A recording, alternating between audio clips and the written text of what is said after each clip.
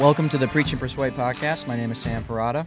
I'm here again with Dan Rudman. We are starting episode number 3 in a series on biblical manhood and womanhood. The first episode, which again, I'm going to keep rehashing this, in that if you have not listened to the first 2 episodes before this, I really encourage you to go back and listen to those, because this is, you could say this is just one long, linear, you could say presentation of what the Bible says about this topic of manhood and womanhood.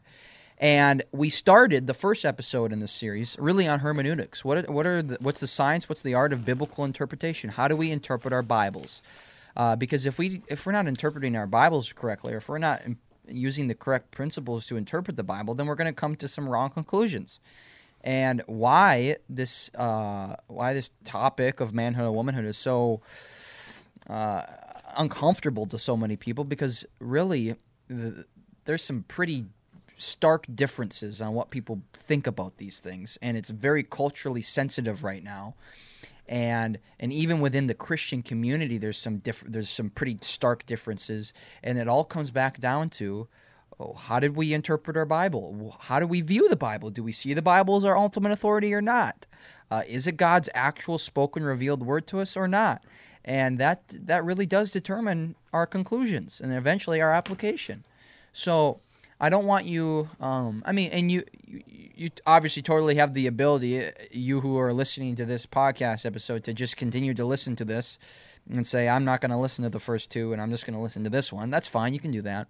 But no, you will be greatly helped if you do go back and listen to the first 2.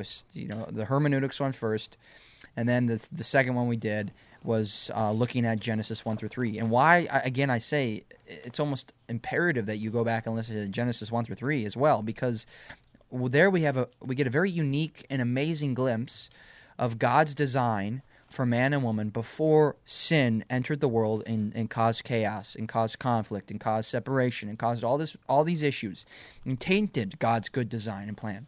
So we do get this very unique look in Genesis 1 and 2 of how God created this world to operate, and he said it was very good. It was something very good, and how he created man, how he created woman was very good. But we do indeed in Genesis 1 and 2 before the fall see a distinction. We do see, one, that man and women were created equal, and equal in the only sense where equality really matters, and that is they're equal in dignity, equal in worth, equal in value, and equal in the fact that they're both created in the image of God, in the image, the creator of all things. And that's an amazing thing, and that is a profound equality. But they have differences. I mean, differences in role. The man is the head, and the woman is to submit to the head. And as the text says, she was created as as Adam's suitable helper, fit for him.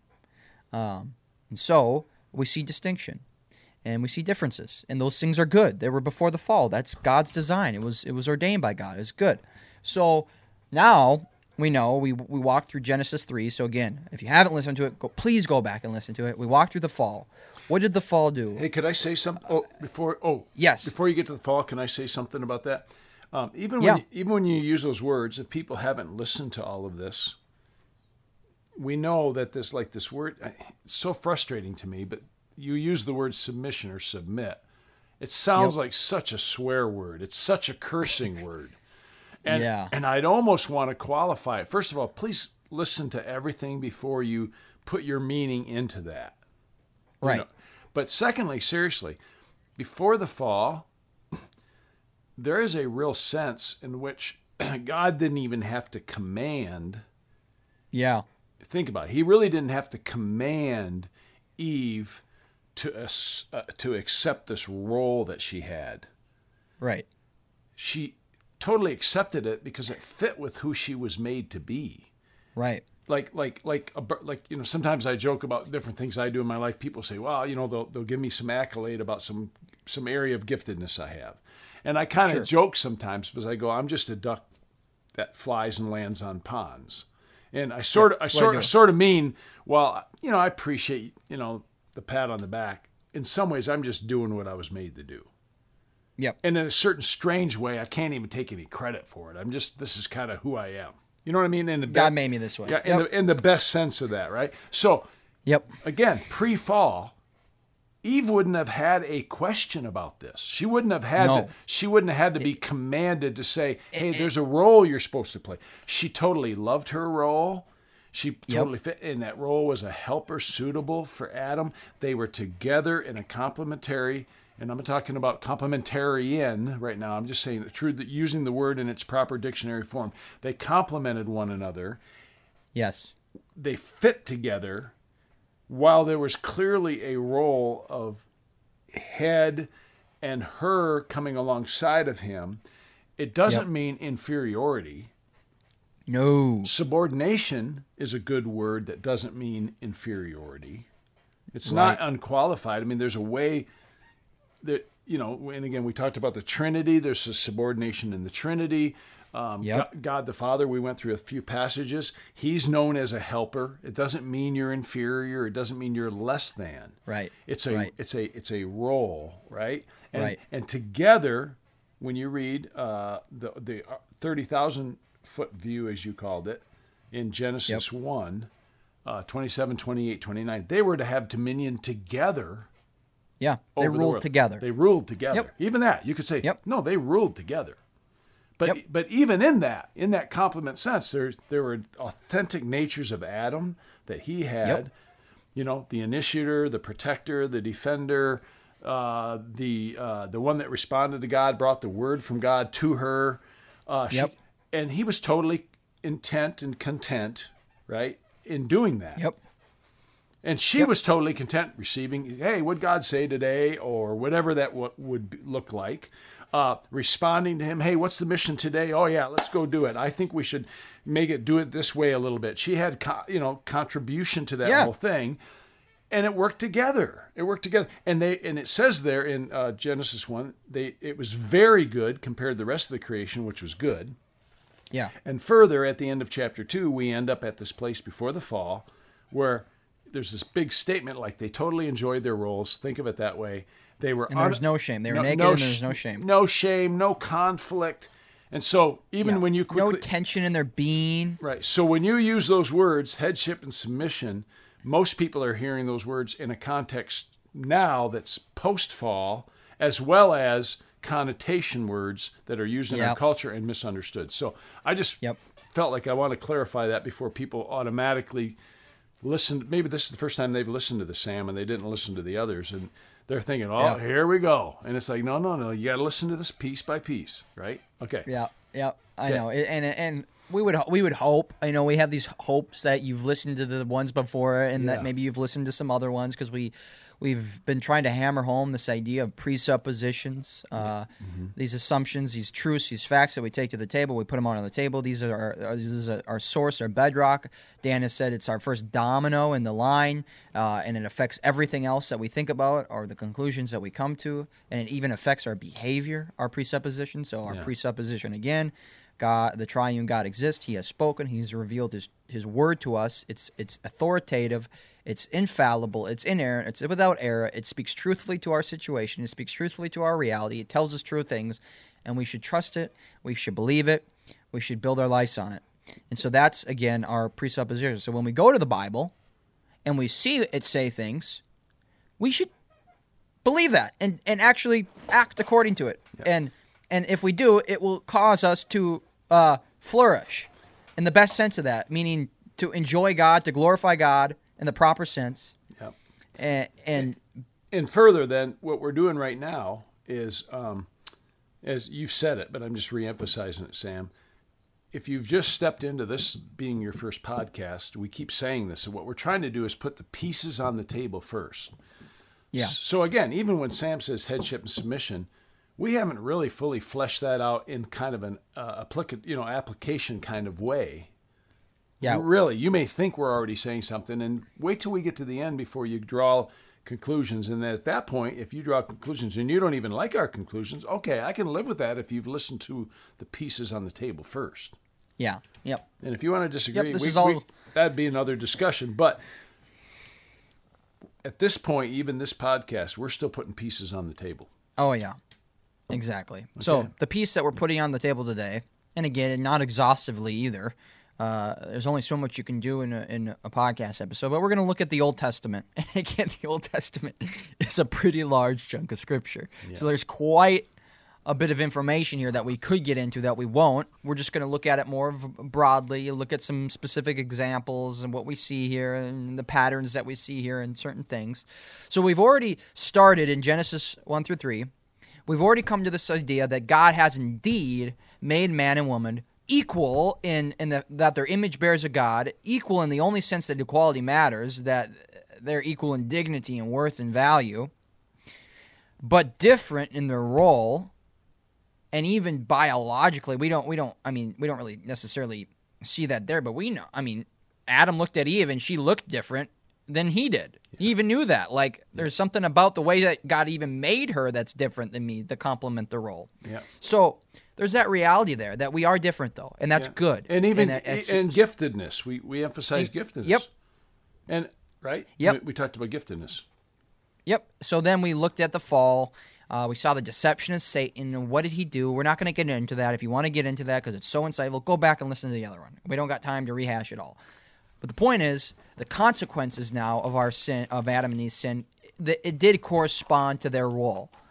But now we're post-fall. So now we're going to look at the rest of the Old Testament in this post-fall context. Sin has entered the world. It's confused everything. It's tainted everything. It's caused conflict in the relationship between a man and a woman. There's conflict here now. There's tension here now. They feel the tension. Before, they didn't feel this tension between how God designed them and what they wanted to do. Like, now there's a tension. God designed me as a man to operate a certain way, but now I feel this tension of maybe I don't want to do that anymore. Yeah. Sam, and I, as a man, will feel that. So the word I use, Sam, I used it, I think, in another podcast. I don't know.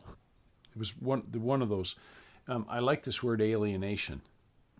Yeah. So since the fall happened, there's an alienation. First of all, there's an alienation within me. Yep. Like, even as a man, I've been created to be a man and do a certain thing, but there is conflict within me in doing that. Yep, exactly. And then we call that theologically in the Bible the total depravity of man, meaning every aspect of my being, my thoughts, my emotions, my will are screwy now. They're out of joint. Right. Now, haven't lost some impression of the original creation. It's still sort of here. You see me, and there's some things about me that are still very, you can see the dignity, you can see the image, it's there, but it's distorted, it's out of joint. Yep. So there's an alienation within me, and let me take a step before that. The greatest alienation came between Adam and Eve and God. So the first alienation actually is God, and because of that, because there's an alienation between me and God, now there's an alienation within me. And then there's now an alienation within me and the woman, right? There's an alienation there. And then there's an alienation between me and the created order, the world I live in, the things I do. Everything's kind of disjointed and difficult. Well, right. And so as we get into this Old Testament, you have to keep that in your mind, that what we're doing now is we're looking at a descriptive reality that has unfolding because of the fall. Yep, and that's an important distinction to make right there. When we come to our Bibles to interpret it, we have these categories. We call them descriptive and prescriptive. So there's this reality that the Bible actually doesn't shy away from just saying how life is and talking about it and displaying it and saying this is just what happened. We live in a sinful world where bad things happen now, and there's a lot of suffering and a lot of pain, and the Bible does not shy away from just saying and talking and displaying that reality. And we call that descriptive stuff. And we see this especially in what we would call the genre, if you think back to the hermeneutics one, of historical narrative. When we read through historical narrative, we're reading history. We're reading what actually happened. And it tells us often in very good detail of what actually happened. And that's helpful to us. But we can't then say that that's somehow prescribing something. That's where we get into prescription, where this is where God would actually speak and say, this is how you live. This is what you do. He gives you a command. He prescribes you something. Right. And so when I start reading the Bible now in this post-fall environment, and I read something that's horrible, maybe like a rape or something, because we do see rape in the Bible, or we see polygamy, a man with multiple wives and all these different things, and we see incest, and we see these things are that's just not right. In no way should you just also think that this is somehow God is somehow prescribing this lifestyle now. No. It's a description of how sin jacks us up and jacks up this good design that God had made in the beginning. And now we're seeing this jacking up described. But it doesn't change the original prescription, you could say, which was given to us in the beginning of Genesis before the fall, of how we are to act, though, and how our relationships should still be. Like there still is that original prescription, though, of how God has ordered the world. Yeah, and so since this is unfolding just in the introduction, again, podcast, we don't have a perfect scripted deal here. But since you're talking about that, Sam, not to go too deep yet, but like not only do we have description, prescription, right? But we also have like accommodating things or mitigation things. And what I mean by that is sometimes, and let me just give you one, marriage in the beginning was always one man and one woman. Right.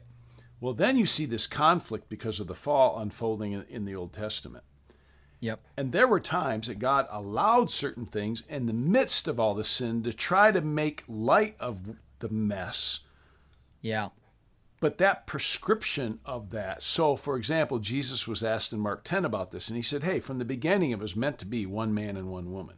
Yep. And they were asking him about divorce in Mark 10. And then he said, okay, so Moses permitted this divorce in this period of time, not as like God's number one prescription, like, oh yeah, it's fine, get a divorce. Yeah. That wasn't the point. He had to do it because it was such a mess. And so it was, what's the word I'm trying to use?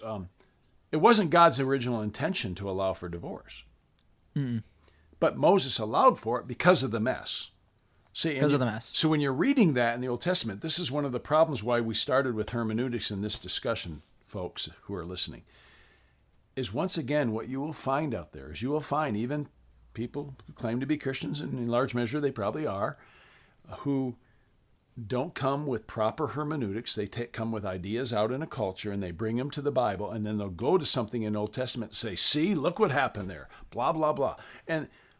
And we would go, well, yeah, but you're misinterpreting it, you're misapplying it, because it is saying something descriptive.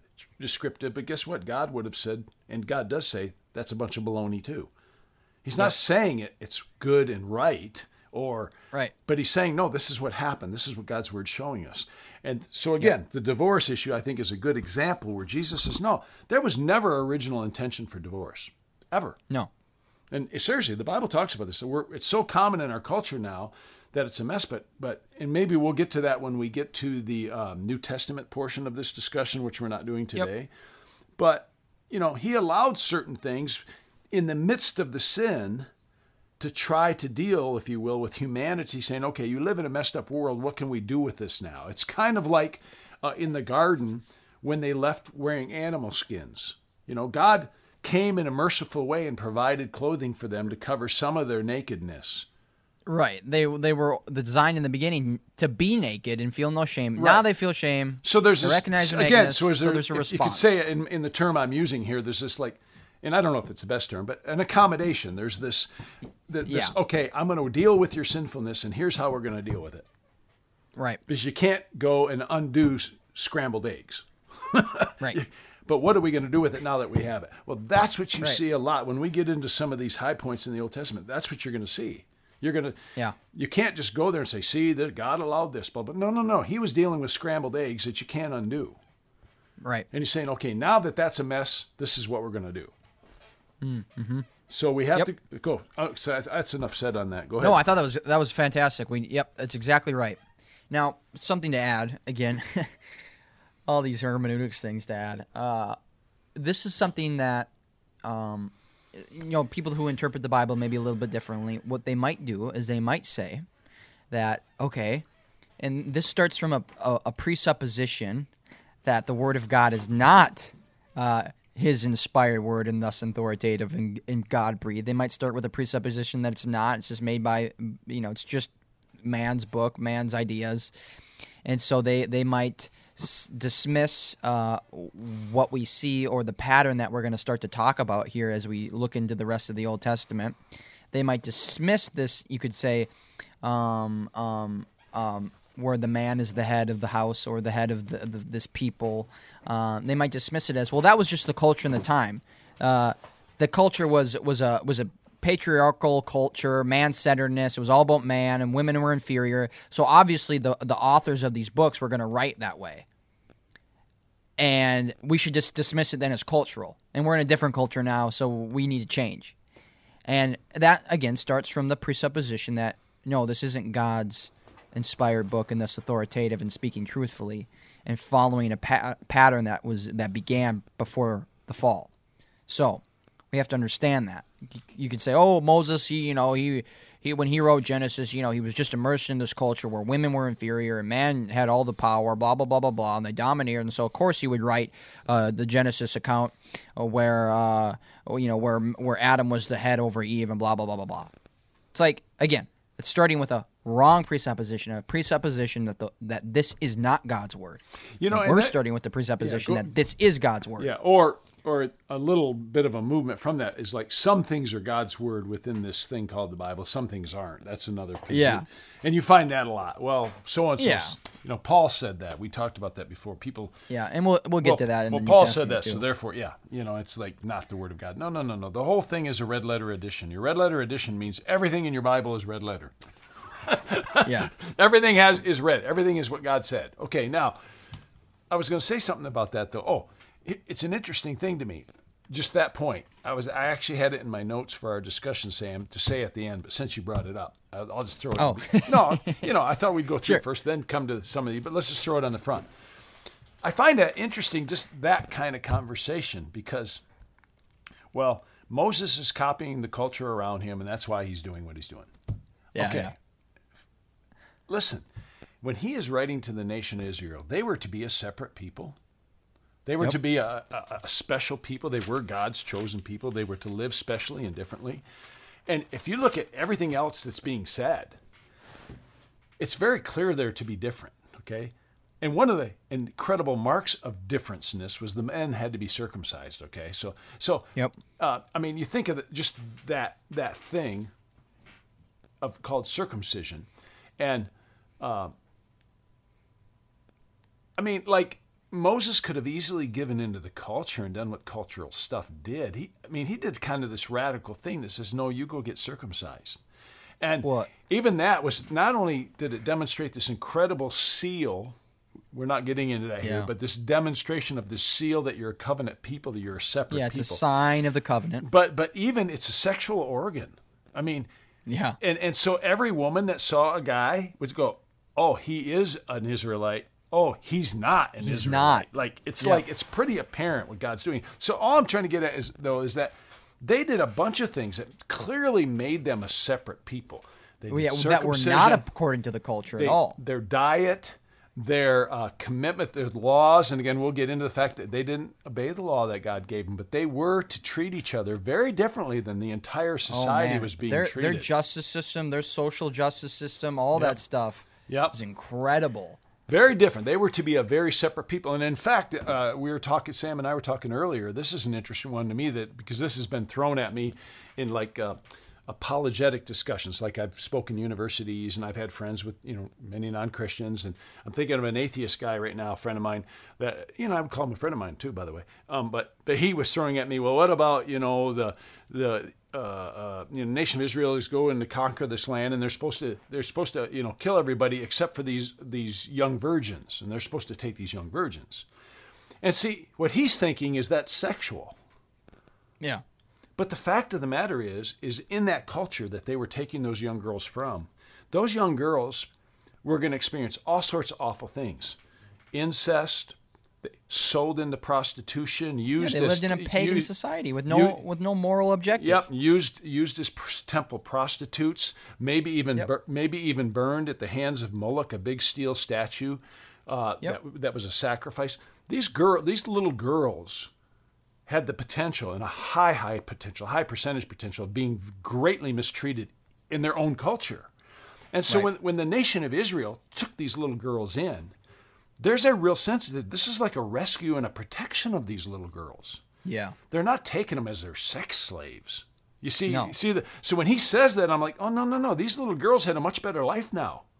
Right. They were Again, you're imposing your pagan ideas on this unique people set apart by God. Yeah, and then now they're taking these foreigners in their midst, these little girls, and you say, well, they're going to make them servants. Well, yeah, these girls probably would have loved to work in the home and work in the kitchen. And don't forget, read the qualification. Read how the masters were to treat their servants. Like, it's very detailed, and it's Right. a very serious thing. Like, there's. So the big point I'm just saying is that Moses has clearly written lots of things inspired by God, meaning God gave him the laws that God gave his people, the way they were to live life was absolutely countercultural. Yeah, that's a great word. Countercultural. So there's no way that he's writing something accommodating The culture to of the time. culture, saying, oh, well, the culture does it, so we're going to do it. Yeah. They didn't do it at any other level, right down to the way they ate. You're right. So I can guarantee you that if there had to be something that looked completely radically different, it would have been here. Okay, so that's now we said it on the front end, but we probably need to get into the text. Yep. So, Okay, so what are we, as we start to get into, obviously, when we talk about the rest of the Old Testament, we're talking about post Genesis 3, Genesis 4, all the way through Malachi, really. So this huge swath of Scripture, but there's a few things that we're going to look at. And we're going to look at what we would call the patriarchs. yep. And again, we hear this word, patriarchs, patriarchy, blah, blah, blah, blah, blah. And it's just like, again, another connotation where it's like, oh, that's a swear word. How dare you say that? Patriarchy. That's just, oh, man, that's a horrible word. It's like, hold up now. Let's see what it is biblically, though, because it is a thing. So we have the patriarchs. So we're thinking of guys like Abraham and Isaac and Jacob. And then we have this idea of the priests, and so obviously we see when Moses, the Exodus movement where God saves his people out of slavery in Egypt. He starts this institution called the priesthood, and it starts with the line of Levite. Only the Levites can be priests, and it comes from and only the high priests are of the line of Aaron specifically. So we have this institution of the priesthood. And then we see further on where there's this new institution called the monarchy. And it's really, it starts with Saul, but then it becomes the line of David. And so we see this monarchy. And so we see these institutions. Start with the patriarchs, we got the priesthood, got the monarchy, and then we have to talk a little bit about this idea of the prophet as well. And so those are kind of our frameworks to think about as we start to look at the Old Testament and how it views man and woman. Do you have anything to add on that, Dan? Or depending where you want to go, but we could start with this idea of just the patriarchs. Yep, that's what I was thinking. Okay, yep. and truly, the patriarchs are clearly, as we begin to read, are following the pattern that we saw even in pre-fall. Initially, there's this pattern. Okay. And so it was patrialistic, if you want to say it way that. You could say patriarchy. But that sort of meant there were three things here. There was this, when they tracked a family, they tracked it through the father's line. So it's lineal through the father's line. That was part of the discussion. The other part, which goes with what we have, again, in pre-fall Genesis, eventually with Cain and Abel, then you have that there was this local representation of the patriarchy, and that is when a woman was joined with a man, became one flesh, she joined the father or the husband's household. Right. He didn't join her household. She came to his household and took his name, if you will. Let's say it that way. Yeah, and we still have that today. Yep. And then finally, again, in roles and the way the family was structured, the father was the head. He was the leader of this family unit. There was a family unit. He's the head. The woman joins this family unit. When she joins this family unit, it's still connected to the father's grandfather. It's traced through the father's line. Right. Okay? So That's clearly unfolding in our Old Testament and what we call the patriarchs. That's there, right? And go ahead. Well, I was just going to say, and then obviously then when this wife, she's united to her husband, they become one flesh. It's still this beautiful picture, though. There's still something really, you say God's common grace is still working, and we still have this amazing picture of marriage. Yep. They become one flesh. They have children. Again, as we have said, now the children are to submit to their parents, and then if this family unit, if the mother and the father have a boy, the firstborn male really becomes, gets the inheritance or gets the right to the inheritance. Yeah. And then that family name kind of goes and the legacy goes with him.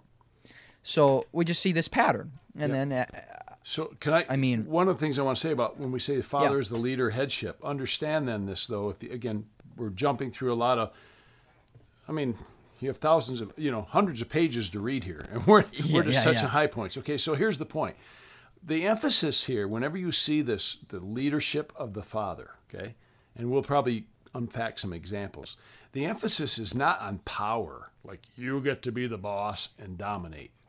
The emphasis is always on the responsibility to a trust, really, of caring and securing and providing, and really, truly a blessing to those around him. Yeah. The emphasis is not, you're the boss and you get to make everybody, subjugate everybody. That's not it. It is a picture of lifting everybody up around you and blessing them, and you becoming a blessing to them. Right. Exactly.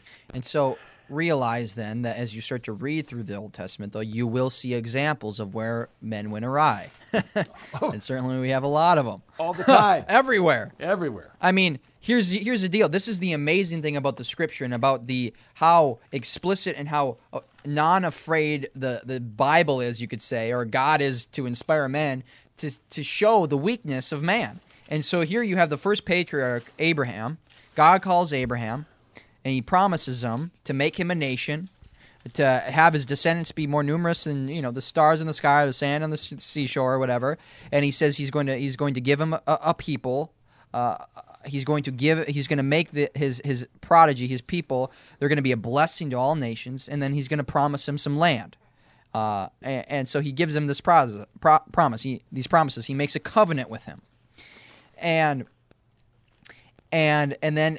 Here's the issue, though. Like Abraham and his wife Sarah, they don't have any kids, and here he's promised to be this father of this giant nation, and they don't have any kids, and they're getting old, and Sarah's womb is barren.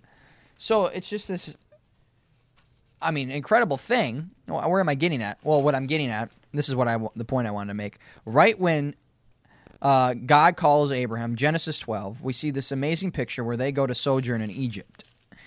And right away, here's this man that God calls that's going to be the father of this giant nation, God's people. We see the error and the foolishness and the sin of Abraham. And they get into Egypt, and he gets afraid, and he thinks, wow, my wife, Sarah, she's pretty good looking, and these Egyptians are going to want her. And they're going to see how beautiful she is, and they're going to kill me so that they can take her as their own. So, when we go to Egypt, Sarah, he says, just say that we're brother and sister, and not husband and wife, so that it may go well with me. and it's just ridiculous. So here you see that Abraham is a man like everybody else, sinful, makes stupid decisions. But God has promised to make him a people, so God still acts in favor of Abraham and basically starts to curse the house of Pharaoh and the Egyptians because of Sarah. And Pharaoh eventually says, Abraham figures it out. Abraham, why did you lie to me? Why did you not just tell me that she was your wife? Because I could have lied with her, and then you would have brought this great curse upon my house. But the point is, it's just like we see man's failure. We see Abraham's failure. That was stupid. He shouldn't have done that. That was sin. He lied. And again, That's the point, though. Don't start to think that you're just going to see this perfect display of biblical manhood as we start to get into all these narratives and these stories. But nonetheless, God chooses Abraham, a man, again, as the head, to make him a people. He indeed does make him a people. Eventually, Sarah and Abraham have a son, Isaac.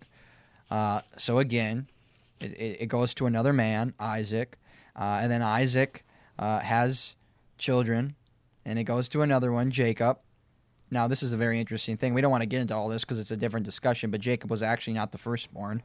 But there's just a whole interesting thing on the doctrine of election in that story there. But nonetheless, it goes to another son, Jacob. And then Jacob has 12 sons, and they become the 12 tribes of Israel.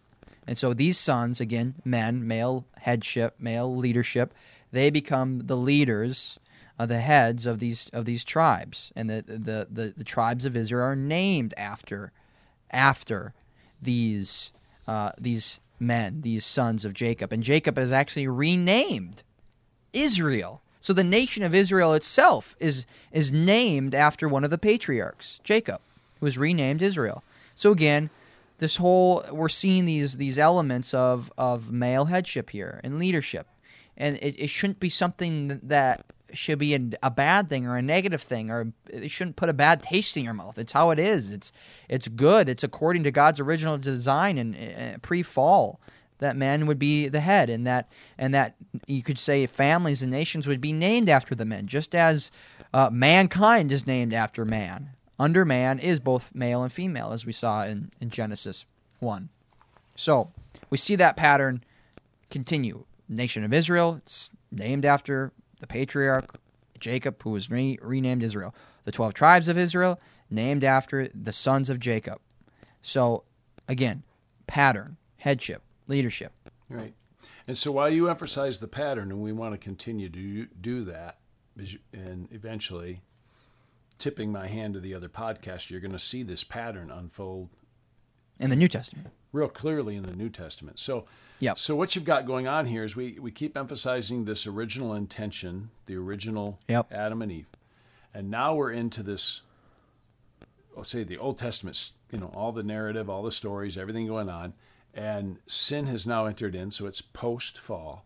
And it's messy. And you see right away, here's Abraham, the early patriarch, already more concerned about protecting himself than caring for his wife, that he literally would say, I'll say you're my sister, and hands her to the king, to the rule, as if, you go have your way with her.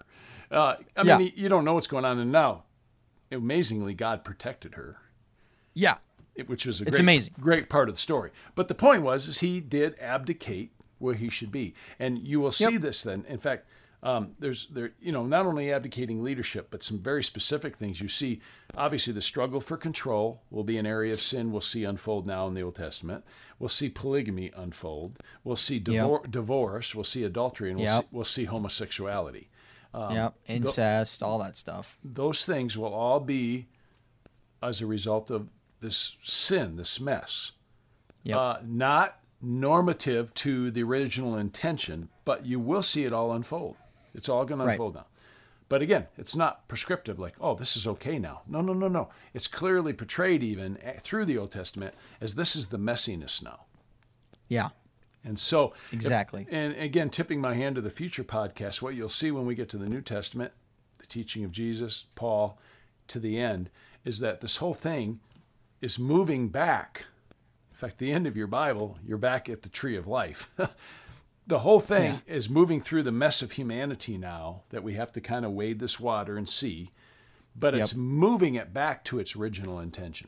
Yes. And by the time we get to the end of the Revelation and the new heaven and the new earth, which is the consummation of this whole thing, we're back to the original intention. Yep. And the tree of life is there, and we're eating of it freely, those who have been saved. But since you've already said it, Sam, and you're showing it in the patriarch, and we're going to continue, what you're going to see here as you go through here is, again, there is a form or a pattern or an intention that has that has not left. It's not just totally disappeared and thrown out. It's like, no, it's still there. And the point is pay attention to what God chooses to do. So God chooses the man Abraham. God chooses to make the nation out of Isaac. Mm-hmm. God chooses this man Jacob over his brother Esau. Mm-hmm. These are choices that God is deliberately making. Mm-hmm. It's not man's choice. God could have totally decided, maybe I'm going to choose a woman to be the next leader or something like that. See, that's what we're trying to say. You don't see that. Mm-hmm. So pay attention to the deliberate choices that God makes. Yeah, and the reason we're doing a number of podcasts, when you originally asked me, Sam, we talked about this, was like, this goes back to the hermeneutic principle from session 1 of what was called progressive revelation. Right. Not some fancy anything. It just means that there's more and more clarity. Yep. And so right now, what we're doing as we go through the Old Testament is you're going to see these patterns unfold, this pattern, and it's going to continue to be here. And then it's going to get more clarity. And it's literally not even going to get more clarity. It's going to get, just more clarity, but right down to specific commands, imperatives in the New Testament. And the New Testament. And we'll get there. But right now, there's clearly, you can read this unfolding before your eyes, and you can see these patterns, these realities, these intentions still written into their laws, written into their relationships, written into how they interact with one another, in addition to the failure because of sin. You see the ramifications of it. Yep, exactly. Okay, so that's the patriarchy. We'll try to move a little bit quickly. Yeah. Let's talk about the priesthood because it's the next chronologically that shows up. Yeah. So here you have these people. They're in slavery in Egypt. They've been there for 400 years. It's not going well. God hears the cries of his people. He raises up who? A man named Moses. And Moses brings and leads. You could say, look at that. Leads this people out of slavery in Egypt. God speaks to Moses in a very personal, more personal than anybody else really on earth has been spoken to by God, in a very personal way. It's as though, the Bible says it's as though Moses is speaking to God face to face. It's a very personal, intimate communication that Moses is experiencing with God. And God gives Moses a written word. Think again as parallelism here, as God gives Adam this word, this command. God gives Moses this law, the 10 Commandments written on stone by God's hand, and then further laws. And Moses brings them and communicates these laws to the people of Israel, to all these people. He communicates them. He explains these laws to the nation of Israel. So again, patterns, parallelism here. Here we have a man, Moses, who is stepping into this role, you could say, in a good way of communicating the word of God to a people. And that is the role of the man. Now, Hey, before you go there, just one other little note, Sam. Again, there's going to be probably too many notes, but I do find this fascinating. Moses, and he's led the people out now, I think is where you're at. We're going to get into the priesthood. But notice when he led them out even, notice that final curse, that final plague, if you want to call it that, that came to Egypt. Death of the firstborn? Firstborn sons. Yeah. Not woman, not girls. Firstborn sons. Yep, there's something really significant about that there. Yep. And we'll keep moving through, and we'll get to that, especially in the New Testament, because it's going to be a new Adam that's going to solve this. Yep, exactly. Okay. So, these themes, these parallels, these patterns, pay attention to that. Yep. Like, it's not insignificant. Yeah. There's a reason for all of this. Yep. And why God chooses to do certain things and not other things. Now, so the nation of Israel is coming out of Exodus, or in this Exodus out of Egypt. God is making them a nation, as he promised to do. He's going to lead them to with the leadership of Moses, he's leading them to the promised land that he promised Abraham. Again, this is an amazing thing. He made a promise to Abraham, the father of this nation, that they would inherit this land. So they're going out to this land. And then in the wilderness, we see just, again, this chaos, all these stupid decisions, all this sin, take place. We're not going to go into detail here, but within this Exodus, there's an institution that starts, and it's the institution of the priesthood. So, the priesthood, God says that it's going to be the Levites. And as he's telling Moses all these laws, and he's even telling him, this is how, once you get to the promised land, this tribe is going to get this amount of land. This tribe is going to get this land. This tribe is going to get this land over here. And he gives them very specific dimensions of the land. And he says, but the Levites, the tribe of Levi, they're going to be the priests. And they are not going to get any land. And their portion is going to come from me. And the rest of the nation of Israel, the 11 other tribes, they're going to tithe, you could say, and give to the priesthood to support them. And this priesthood is going to be a very special institution that's going to represent me and, in a sense, protect my law and administer my law and especially administer the sacrifices that's going to atone for your sin. So it's a very, very, very important role. And you have to keep in mind that it was only given to men. A woman never occupied the role of a priest, ever. Not even once do you see it in the Old Testament. Not once. It was only given to men. And not only any man, but specifically the men in the tribe of Levi. And not only that, but then you have this role of high priest. And I mentioned this a little bit earlier, but even the high priest, who was the only one that could go into this place called the holiest of holies, in a very specific time, and that was only to be the progeny of Aaron, who was Moses' brother. So, very specific. God's the one controlling this. God's the one that's ordained this. God's the one that has communicated this to Moses to communicate to the nation. It's all God's decree and God's plan and God's decision. So, again, patterns. Keep that in mind. Why didn't he choose a woman? Why not? Well, because it makes sense that God is following this original pattern, this original plan in the pre-fall time of male headship, male leadership. Makes sense. So, do you have anything to say about the priesthood? I mean, pretty self-explanatory. Yeah, really isn't even any problem passages with it. No, that's good. So, then we have, let's talk about the monarchy or the kingship. Yeah. We have this other institution, which, interestingly, it's an interesting thing with the nation of Israel. God was their king, in a sense. Yep. God was their leader, their ultimate leader. God was their king. And they didn't have a king like all the other pagan nations that surrounded them. But in Deuteronomy 17, we see, before they even get to the promised land, Moses is giving this amazing, almost sermon, this speech to this nation before they're about to enter the promised land. And he communicates, now, one day, if you do decide to have a king, this is what this king will be like. And this is who he will be. And we're actually going to go to that text of Scripture because it's really insightful. So it's in Deuteronomy 17. Yep. And we're going to look at what this king is to be like. Sure. Who is he? I mean, I'm tipping my hand. Who is he to be? Yeah. Well, but yeah. Well, appoint a king. Right. It's going to be a man. It's a man again. Right. Yeah. I have to open up my Bible to it. Man, I should have had it ready.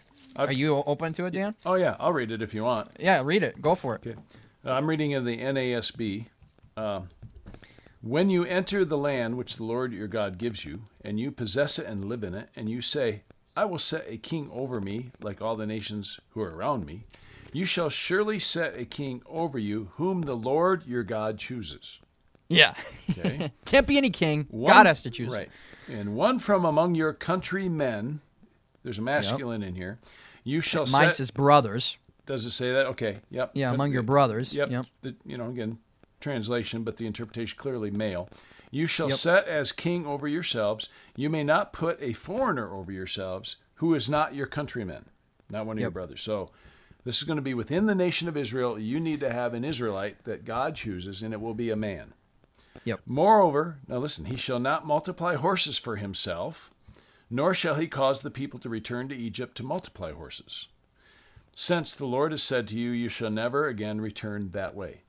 So he's not going to have a lot of horses, or you could say the goal Possessions. Yep, he's not going to have a lot of possession for himself, and he's certainly not going to manipulate you as a people to go get more possessions, even for yourselves, from the wrong source, meaning back to Egypt where you came from. Then he shall not multiply wives for himself, so he should not be involved with polygamy, or else his heart will turn away. Nor shall he greatly increase silver and gold for himself. Now it shall come about when he sits on the throne of the kingdom, he shall write for himself a copy of this law on a scroll in the presence of the Levitical priests. Yeah. so think that through, okay? It's going to be this man. He's going to be a king. He cannot be about accumulating possessions. He cannot be about having multiple wives. He cannot gather for himself silver and gold. And this is literally to be written down as a law that he carries around with him. And it shall be with him, and he shall read it all the days of his life, that he may learn, to fear the Lord his God, by carefully observing all the words of this law and these statutes. The goal of this king, number one, is to what? To fear, that is, hold in awe, worship the Lord God. That is actually the goal. And the way he does that is by living in such a way as a king, as a ruler, with authority over the people, in such a way that he doesn't gather possessions, he doesn't gather wives. It's not about him. Right? It's a display of godly character. Yes. And in verse 20, that his heart may not be lifted up above his countrymen, that he's no higher than them. He's actually a servant of them. He's humble. And that he may not turn aside from the commandment to the right or left, so that he and his sons may continue long in his kingdom in the midst of Israel. Okay? This goes back to something I said earlier, even in the patriarchs. If we went through all the reading of the patriarchs, you would find that the goal of this patriarchal leadership, is not power, but it's care, I already said it, security, trust, responsibility, blessing, caring for, watching over, protecting, to the point of even denying himself for the sake of the family, for the system. Well, that same pattern that we saw in the patriarchy over a family is now applied to a king over the nation. It's amazing. He's a model. He's supposed to... Yep, same thing. Yep. We've heard similar things, even, and again, I'm getting ahead of myself, but it's hard not to sometimes, but we look at elders in a church. In a sense, he's supposed to, he's supposed to, what am I trying to say? Embody the goal, model the direction that we're supposed to lead our people. Like, this is what I want to have such high character, and that's why the standard for elders is they have to have high character, because you're leading a people a certain direction. Yeah. And the king, again, think about how counter this description of this king is to our earthly understanding of what a ruler is like. When we think of any ruler on earth, and sometimes we do get a good example of a good ruler, and we think that was a great leader of this nation, and it's really an amazing thing. But a lot of times we just have this bad picture in our minds of a guy who's just, he's domineering, he's a tyrant, he's storing up for himself, he's living an extravagant lifestyle, he's living in an immoral lifestyle, he's taking advantage of people, he's unjust, all this stuff, and that's not this at all. This is exactly opposite of this. Yeah. This guy is humble, he's a servant of the people, he's leading them in the direction of holiness and character and godly character. And the most important part of this which is amazing, is he's not an administrator, which is really interesting. He's not administratively orchestrating the nation of Israel. He's a man of the Word of God. His main role is to go into the temple where they had the copy of the Word of God. He was to take a piece of parchment or whatever it was, or a papyrus scroll. He was to make himself his own copy. He was to copy it down by hand, which would have taken quite a long time, in the presence of the Levitical priests to make sure it was accurate, and he did it right. And then he was to study and read and meditate that every day of his life. And we see that God gives this people the law, and he tells them, put this law on your heart. And when you put it on your heart, that is really how you become a doer of it, and you actually become obedient to me, is when you internalize it. And so he's really called to put this word on his heart, internalize it, have this be the center of your life, my law. So the point is that a godly man, or you could say a biblical man, or a facet, a feature, a central element of biblical manhood, and we're seeing this pattern now come from even the very beginning with Adam, is that the man of God, or the biblical man, is a man of the Word of God. And he's a man of character, and he's a man of modeling this character, and he's a man of, in a sense, sacrifice. He's concerned with the other. He's concerned with the other people. He's not living to have this extravagant lifestyle and use these people to gain his own things. No. Well, yeah, let me say this, though, Sam. He's living even beyond that, though. As it says here, he's living in a fear of God. Yes, first and foremost. His first line is he's subordinate to God. Yep. And if I could say here, if you go back to the garden again, we've already talked about this, but if you remember, when God showed up after the fall, he didn't go to Eve, he went to Adam. Right. See, Adam is the head there, and he's the one that's accountable. And I wish people could get this, because, like, again, it gets to application, and there's going to be a lot of weaving in our podcast, I'm sure. But, like, even for a woman to understand in light of this, like, if God showed up today in my home, if Jesus somehow walked in here today, he's coming to me and say, why is this thing right, wrong? There'll be the praise, there'll be the whole thing, but there'll be why isn't this taken care of, Dan? Yep. He's going to hold me accountable. There is a real sense in which now he held Eve accountable. He talked to her, but he talked to me first. Yep. And there is a real sense in which this gives my wife incredible freedom. Yeah. To just be who she was created to be. Takes the burden off. She's not responsible, and I tell her that often. Like, at the end of the day, the provision in my home and making sure there's money for her to, like I kind of, I'm the main provider. I bring that in, and I kind of set the budget in the sense of, these are the areas I think sound right. Do you sound right to you too? Yeah. Like, how much do we need for groceries? Boo, boo, boo. Well, then she kind of makes it all work. So my wife is actually the one that kind of juggles all that sort of stuff, because she likes to. We've talked, we've been married 37 years yesterday, by the way. She enjoys the management of all that. Right. Which, by the way, we didn't get into that, but that's what we will, maybe at the end we'll get to that. But that's one of the themes you see in the scripture.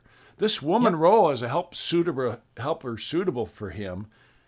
I mean, she managed the home, she managed the servants, she managed the finances, she named the children, she even helped orchestrate marriages.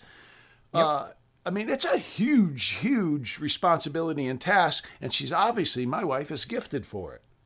Right. And it's this ridiculous notion that somehow this role is somehow inferior. Yeah, or it's less, not inferior, but see, not as honorable. Like, what? Yeah. So at this point, the point I'm trying to make right now is simply that like there's this responsibility that I have before God, and if he shows up, he's coming to me, and the responsibility of this thing, the mistakes in this thing, the sin in this thing, the complications thing are going to fall on my shoulders. Right. And my wife is free just to live underneath my authority in that sense. Right. And it's right. Right. Exactly. It's like, and again, I can't say it enough. I wish people could see this. Like, it's freedom. My wife would walk in here right now if we bring her in here, and she says, "Man, I'm completely free to live my life." Yep. She totally enjoys it. Now, it doesn't mean we don't have tensions at time in those communications, relationship, the alienation's real. But in large strokes, she would just say, "No, I enjoy my life." I remind her, "You're not responsible for this or that. That's my responsibility." Right. We've had a couple times in our life where finances became weird, and I'm going to go, "Okay, we need to talk about this, and we probably spent too much here or did this, but I want you to know, You're not responsible for this. Yeah, at the end of the day, I'm the one. I'm the one, and I wasn't on top of this. I wasn't paying attention to this. And I'm the one that if we need more, I'm the one going out there and getting it. Right. So you don't have to feel, she might feel, there's been times where she felt like, hey, I really blew it. I was doing this, or I spent this, and I'm like, well, yes and no. But the fact is I wasn't on top of it. And the responsibility is not yours, and you don't need to take it. I kick myself for not being on top of it, paying attention to it. Right. And that's, at least in one of my better moments, right? Like, I have plenty of bad moments that I need to repent of. But that's the point here. This is, you read Deuteronomy, and this is what this is. A fear of God, a care for the people, a security for the people. He's not concerned with possessions for himself, wives for himself, silver and gold for himself. He's not going to use the people to make him money. Right. No, this is about caring and serving them. And again, you've already tipped your hand to the New Testament. When we get to the New Testament, and again, we've said this is progressive. It's going to be so clear. So clear. That's clear. a beautiful thing about the progressive revelation. And when we get to the New Testament, it's unfolding. It's so clear. It defines this, spells this right out. Yeah. Okay. So that's the future kingship, future monarchy. When you do get a king, this is what he'll be like. And God will be the one to choose him. Yeah. We're going to go chronologically here. So before we get to the actual institution where the kingship does actually show up in the nation of Israel, we have this period, and it's in the book of Judges. It's this period of Judges where before they get a king, Israel is in chaos because they're sinners, and God appoints these individuals called judges. By the way, Sam, I think people know this if they've read their Bibles, because most of the people tuning into this probably are Christians. I would assume so. If they're going to hang with us this long, but maybe not. Yeah. But here's one of the things. If you remember, or if you don't, when you read it, you'll see while this is the intention and the description of what the king's supposed to be. Yeah. You actually don't find very many, if hardly any, in the Old Kings Testament that do this. You're right. The true reading of Israel, and then when they split as nation into Judah and Israel, is the fact is most of these kings really stink. Oh man, and they were wicked. Wicked, one right after the other, after the other, after every once in a while, we end up with a Josiah. We end up. Well, here's the statistics because I'll let you know. Oh yeah, you have them. So, okay, go ahead. I know. Yeah, I know them off the top of my head. So you have the first, we'll get to it, but you have Saul, but he was never actually supposed to be. He wasn't God's chosen king. He was God's chosen leader, or it's called prince. And then the people anointed him king. So in the original Hebrew, you see this very clearly. David was the one that was actually first anointed or appointed king. Okay. And then obviously we have the Davidic line. And so then his son Solomon is the last king where it's a united nation. And then it splits off, and then you have the nation of Israel and the nation of Judah. And both of these divided monarchies had 20 kings. Both had 20, so a total of 40. The northern nation, Israel, 0 out of the 20 were good kings. All 20 were wicked. Oh, my. And why were they wicked? Because they did not come from the Davidic line. They were not Davidites or whatever it's called. They weren't God's chosen line of monarchy, of monarchs. They weren't of David's line. And David was the chosen race, or the chosen line, you could say, not race. So Judah, here we have Judah, who is in the line of David, and out of the 20, only 8 were good. Okay, there you go. So there's still more, 12 out of the 20 were still wicked. Right. And that just shows you the pervasiveness of sin. Yep. And how it really does mess us up. Yep. And again, we're reading what's descriptive. Yep, exactly. You have to, again, keep going to this because you see people, the minute they enter into the discussion in our culture, they want to run and pick something out of this and say, see, and then draw some application from it. Yep. And that's why we're working so hard at starting with hermeneutics, starting with Genesis, starting you could say the intention, the intentional normative, the way it's supposed to be, laying it out there, and then we say sin has entered and look at the mess, right? Yep. So, okay. So got this. Okay, I missed something. Moses dies. God kills him before he enters into the promised land because he hit a rock twice instead of once. That's a different topic.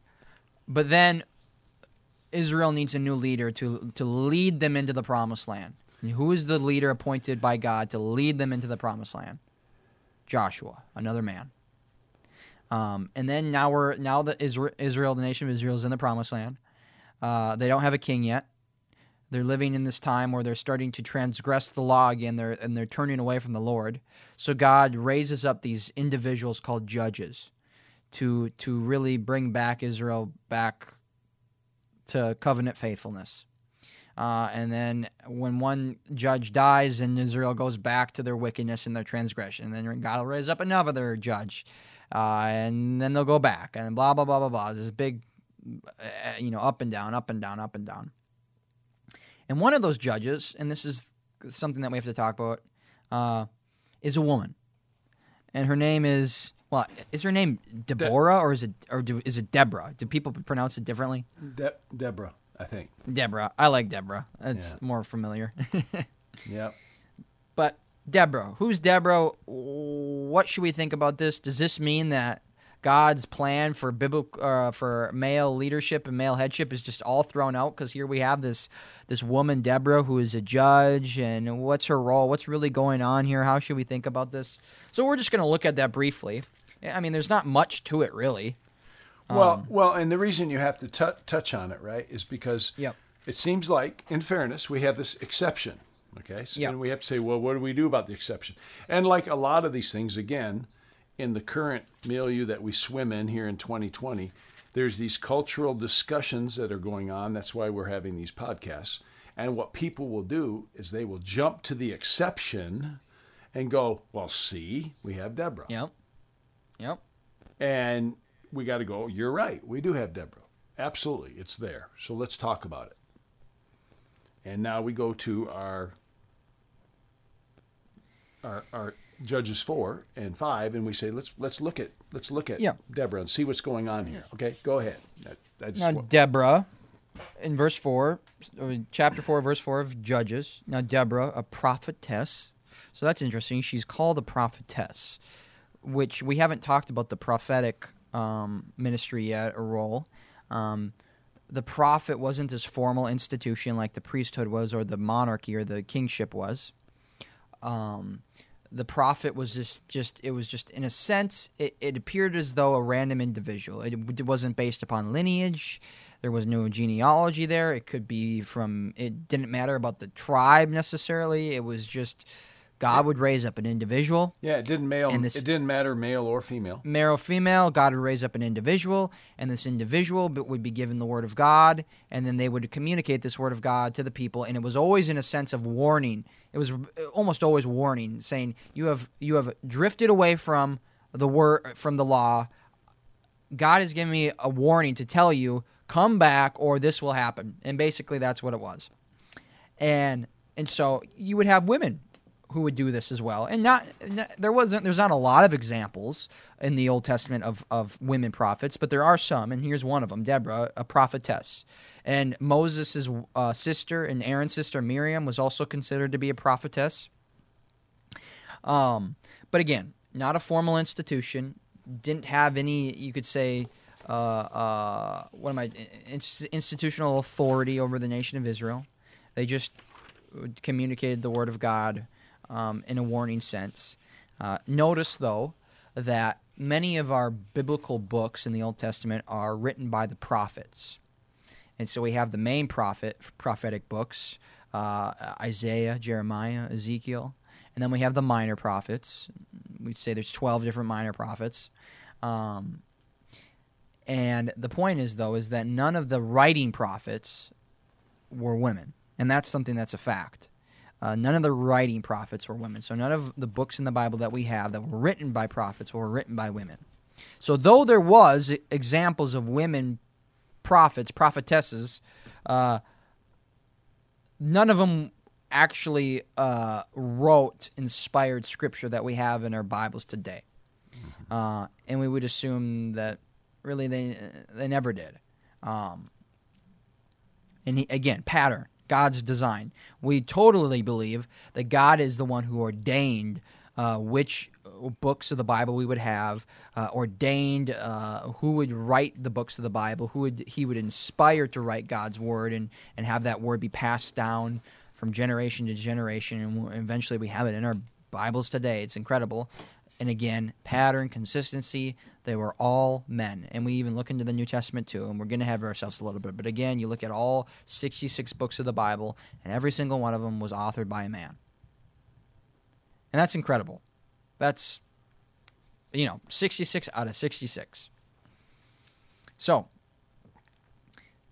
Deborah, prophetess, the wife of Lapidoth, kind of an interesting name, was judging Israel. Now, stop there. Was judging Israel. The judge wasn't this institutional judge that we have today in our society. So don't think of it.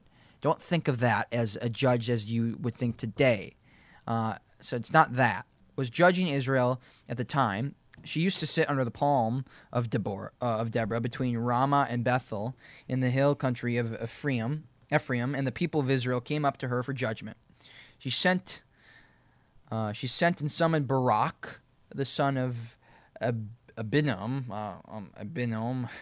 from Kadesh Naphtali, and said to him, "Has not the Lord, the God of Israel, commanded you? Go gather your men at Mount Tabor, taking 10,000 from the people of Naphtali and the people of Zebulun, and I will draw out Sisera and general of Jabin's army to meet you by the river of Kishon with the chariots and his troops, and I will give him into your hand." Barak said to her, "If you will go with me, I will go, but if you will not go with me, I will not go." And she said, "I will surely go with you, and nevertheless the road on which you are going will not lead you to glory, for the Lord will sell Sisera into the hand of a woman." Then Deborah arose and went with Barak to Kadesh, and Barak called out Zebulun and Naphtali to Kadesh, and 10,000 men went up at his heels, and Deborah went up with him. Now Heber, I'll just stop there. Again, not a lot there, technically. But the point is to see that Deborah calls upon a man, Barak, to lead. And in a sense, that's the principle. So she recognizes, you could say, this idea that it's not her place necessarily to go lead the nation of Israel in this battle. It's the place of a man. And so she tells Barak, "You got to go do this." Any other insight, Dan, that you have about that? Well, the story unfolds, and Barak didn't want to go unless Deborah accompanied them. Yeah. But the point of this at this point is simply that it's Deborah recognizes, if you will, the form and the intention and the structures that we've been operating under, we've been seeing unfold. And so in realizes, wait, I need to have a man here to lead this thing. Yep. So she calls, excuse me, she calls upon Barak. Yep. And what's interesting about that then is, as we look at our Bibles, Hebrews 11:32, which is referring to 1 Samuel 12:11, simply this, is that under these what we call heroes of our faith, that Hebrews speaks about all these key people in the history of the nation of Israel, and they operated by faith, and they were the leader operating by faith, and they were the leader operating by faith, and this person operated by faith, blah, blah, blah, blah, blah. In that list, Barak's mentioned, but Deborah's not. Interesting enough. Right. And so clearly in the history of the nation of Israel, they recognize Barak as the man who walked with God and led during that time. Yep. That's the point. Right. So Deborah played a key role. There's no question. We're not taking away from her role. It's amazing. No. And you could even make the case that she played the tremendous role of the helper suitable for him. Yeah. In that she recognized, wait a minute, you need to step up to the plate. We need to get the guy over here stepping up to the plate. Given, again, post-fall now. And she calls on Barak to step up to the plate. You see? Yep, exactly. And in a post-fall world, that's, I would even say, again, we're weaving in application of this. This is how this works. There's times a woman needs to look at a man and say, hey, you need to step up to the plate. This is come in the butt a little bit. Literally, a woman could see like, hey, this is not my responsibility. Yeah. Husband. Man up. Man, yeah, right. Seriously. I mean, there's a place for a woman to go, listen, this shouldn't be falling on me. Right. Man up. And so we're getting to get, a little further ahead, but the point is we see the same pattern. Even though Deborah is a judge here, the pattern is man step up. Yep. So, and then, I mean, again, not much more to say. We eventually get to in Samuel, 1 Samuel, we see the institution of the monarchy and the kingship, and again, we already laid out the fact that here you have this Davidic line. God makes a covenant with David that his heir will be on this throne, this Davidic throne, forever. Mm-hmm. And we know that is fulfilled in Christ. Christ is a descendant in the line of David. It's amazing. But again, the nation of Israel splits in two. Got the northern nation of Israel, southern nation of Judah. Most of the kings that are in that place are wicked, and they fail at their role. They do not line up with the Deuteronomy 17 picture of a king, as God had designed. So they've in many ways they fail at being a man. Incredibly. But there's some what am I trying to say? Some exceptions that we see within these narratives, and many of them come with queens. And, you might even think of the example that might come to your mind is Queen Esther. But again, not necessarily I don't think there's any issue with Queen Esther at all. Like, here you have this amazing woman that God raised up for a time such as this. If we look and read the story, I mean, amazingly godly woman, faithful, unbelievable, an example, is tremendous. Yeah. But again, she still was, you could say, under the headship of her husband, who was the king. Yeah. And I don't even know what else to say about it. Like, there still was this reality that if she was even to come into his courts, he would have to summon her. Yeah. And if he didn't summon her and she came in and he didn't extend his scepter, she would be killed. Yeah. And so there's this, and then she does this incredible act of faith of going into the courts of the king without being summoned, by faith, hoping that he will extend his scepter so that she can live. And he does. It's an amazing story. So once again, the point is if you go through her or a few of the other queens that we see during this period, again, we're touching high points, is that the queens had an influence. Absolutely. Their advice was heeded. In some cases, their advice was heeded wrongly, but they clearly were there giving advice. And so I'm thinking of like Jezebel and some bad queens, that wicked woman. But the point was they were there to give advice in the best sense, right? And then they had a spiritual influence on the ascension of a son underneath the king. There was a sense within the Old Testament, all this writings, that the queen was actually mentioned often. When they would mention the son or mention the king, they would mention the queen. And again, that would be we'll get to the progressive part of this as we continue to unfold the scriptures, but that's that idea of mutual dominion. There's this dominion of this mutual dominion. This going back to the mandate in Genesis, they were both in Genesis chapter 1, and it was called very good. They were both called together to have dominion. And so the king and queen is this again, isn't that interesting? It's this perfect picture of that of that form, of that intention that we see back in Genesis. Yep. So now we've been talking about, in a sense, these male headship roles, priesthood, the king, the patriarchs. What about the role of the women, though? How does the role of the women, in the Old Testament? We're going to get to it. We're going to look at Proverbs 31 because everybody's thinking about it. I mean, we're not going to just pretend like there isn't this chapter called Proverbs 31 that's just been this, we just instantly think about it when we think about biblical womanhood. But before we get to it, we saw in the beginning in Genesis 3 that Eve's consequence, her first consequence, was in accordance to her role of being a mother, bearing children. And so now the consequence is that you're going to bear children in pain, and it's going to hurt a lot. And us men have no idea how bad that hurts. Only you women do who have had children. So there is this reality. There's something really amazing and beautiful, and it's just like I can't even express how important it is that a woman is a mother and bears children and rears children and has a body that can actually like have a living human being grow in her, and she's nourishing this human being with her own body, and what she takes into her mouth is actually feeding this baby. And then when this baby is born, she's nourishing this baby with her own body again. It's an incredible thing. And so we can't deny this reality that rearing children is a very important role to a woman. And then we see these extremely interesting stories. Some of them very graphic and very disturbing.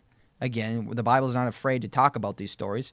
But we see these very interesting stories about how that you could say expresses how important it was to women on being a mother.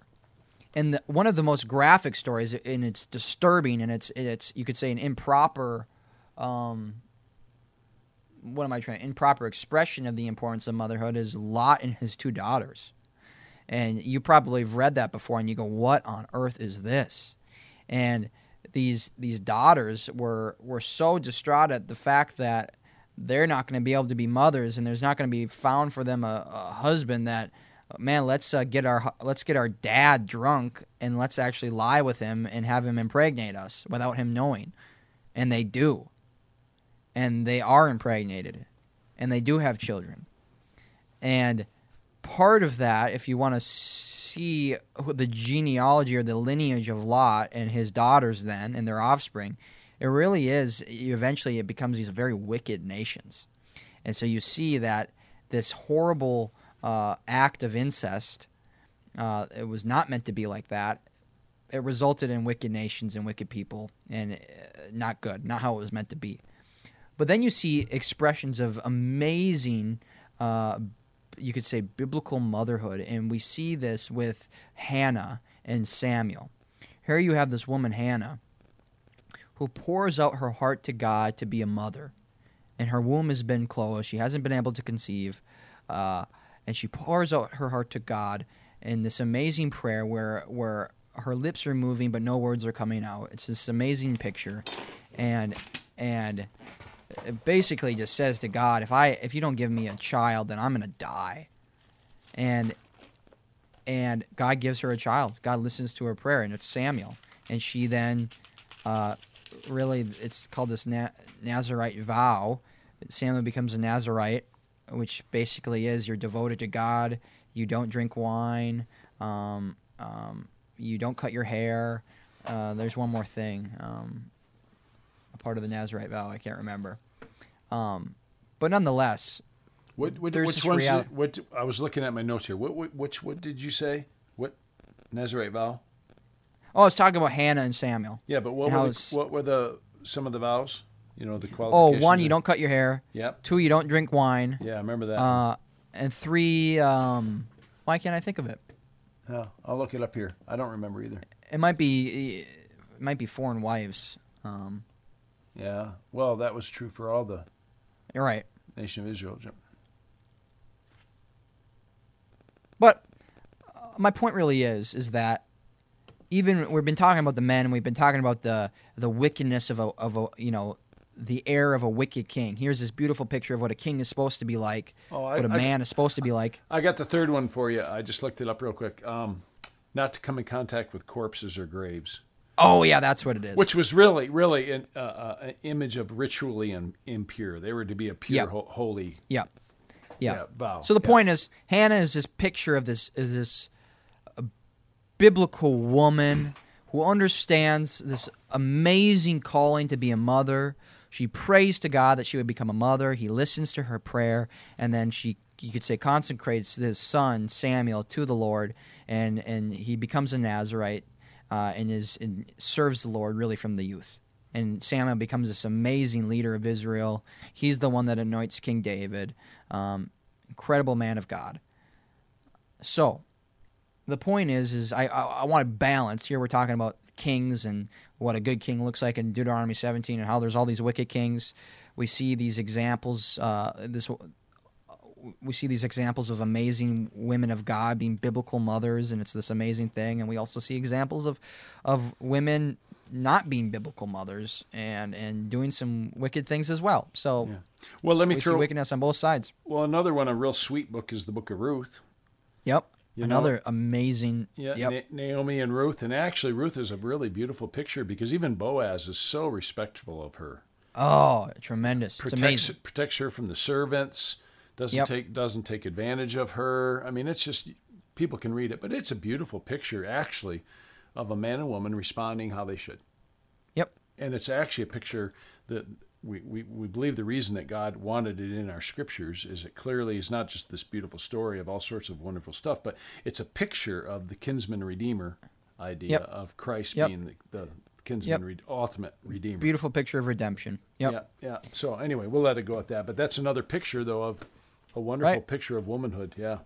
Yep. And again, Ruth becomes her and Boaz. They're in the lineage of Jesus. I mean, they're so it's incredible. Yeah. These stories, but Proverbs 31. let's talk about that right now. Contextually, I mean, it's in the wisdom literature, so it's wisdom. Again, we've been talking about hermeneutics. We have to understand the genre of the book that we're reading. Now, it's written to, if you look at the beginning of Proverbs 31, maybe your Bible says it, it's the words of King Lemuel, an oracle that his mother taught him. So, this is, you could say contextually, this is written to a man. And this is something that these young men would learn, and they would memorize this oracle or this saying, or it's poetry really. It's called an acrostic poem. Yeah. And if you look at it in the Hebrew, every line of this acrostic poem starts with a different letter of the Hebrew alphabet. And when you think poem, you could think song. Yeah, song. Something to be sung. We'd sing it. We would memorize it. We would know it. It would be celebratory, in a sense. Yep, it was. So keep that in mind. So these young men would sing this. This mother's teaching this to this young man, her son. It's this amazing thing. And so they would sing this. And starting in verse 10, I mean, we'll just read it quick and then we'll talk about it. An excellent wife who can find? She is far more precious than jewels. The heart of her husband trusts in her, and he will have no lack of gain. She does him good and not harm all the days of her life. She seeks wool and flax and works with willing hands. She is like the ships of the merchant, and she brings her food from afar. She rises while it is yet night and provides food for her household and portions for her maidens. She considers a field and buys it. With the fruit of her hands she plants a vineyard. She dresses herself with strength and makes her arms strong. She perceives that her merchandise is profitable. Her lamp does not go out at night. She puts her hands to the distaff, and her hands hold the spindle. She opens her hand to the poor and reaches out to her hands to the needy.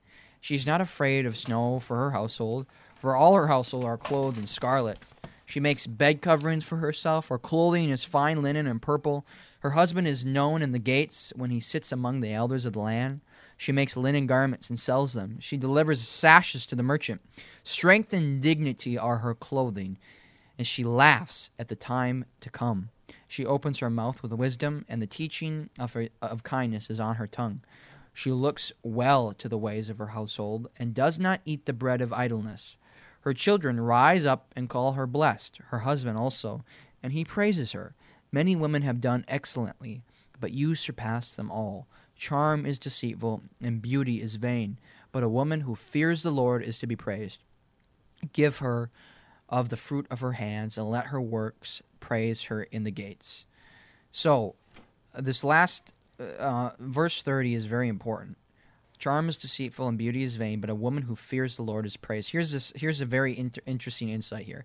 Remember what the man of God, this king, was supposed to do. His primary role was to fear the Lord, learn to fear the Lord. And now we could say that the primary role of a woman is also to fear the Lord. and this is the amazing thing. I mean, we're both image bearers. Man and woman are image bearers of God. And as we pursue God as our primary pursuit, you could say, inevitably, in a sense, step into also our role as a man or a woman as God designed us. It's this amazing thing. So, if you want to be a biblical woman or if you want to be a biblical man in line with how God designed you, you're not going to be able to do it apart from pursuing God and fearing the Lord. So that's primary. You need to fear the Lord, whether you're a man or a woman. But here's a way not to read this. A way not to read this is as we would say a laundry list. All these things of how a woman is supposed to be, and just a woman could look at this and see all these things. Oh man, there's a ton of them too. And one person said, like, this woman that's described, she's both a morning person and a night person. How is that possible? Like, does she ever sleep? And so it's not a laundry list. It's more of this. It's this, again, poetry. It's this song that you would sing, and it's written to a man. So a man, as he recognizes these things in his wife, he's giving her praises. He's praising her for him. Mm-hmm. He's celebrating these wonderful attributes of this woman that he sees in her. Yep. And so you could say these are things he's memorized, he sings, he understands, they've been taught to him. And now as he sees these in his wife, he's praising her for them. Yeah. And it's this beautiful thing. Yeah, and sees it in his wife, and certainly as a young man, he was given this by his mother. Right. And so certainly built into that is, hey, this is what I want to look for in a woman of God, right? Exactly. I think the other thing is, you say a list, because I've heard this from, I have 4 daughters that are, out there in the world now, and some grandkids, and so young married. What was I trying to say? Oh, they can feel like this is a laundry list, or not a laundry, a checklist. And you've already addressed that, but also realize that this is a description of this godly woman. And there's a sense, even a sense of, like, it's an overarching picture of a woman. You could even say over her lifetime, right? Yeah. So there was a time that my wife was more engaged with these 5 little kids running around the house. Right. Well, those 5 little kids are grown up and out of the house now, and we have this thing called an empty nest, right? So right. During that time, my wife was just as industrious as she is now, but in a different way. Yeah. Now, she didn't have a business. She wasn't selling out in the market. She was managing the household and managing the home. But now we're empty nest, late 50s, and she's developing from a thing she's always loved, gardening, and we're developing this. Really, it's hers. I'm coming alongside her. Isn't that interesting? Helping her. No, really. I'm helping her. Yeah. She wants to develop a flower business. Yep. See, and so when you see this description, I could say, in a lifetime of 37 years of marriage, my wife has played these roles at different times. Right. And not only do I look for it, as this young man from his mother was given, but I sing this over my wife. I rejoice as I see these things in her life. And so It's not to go to her as a man and say, here's the checklist, dear, you're supposed to be. It's more, this is your wife, sing over her. Mm-hmm. And obviously, women are reading this and seeing it as an expression of an image of what they are to become.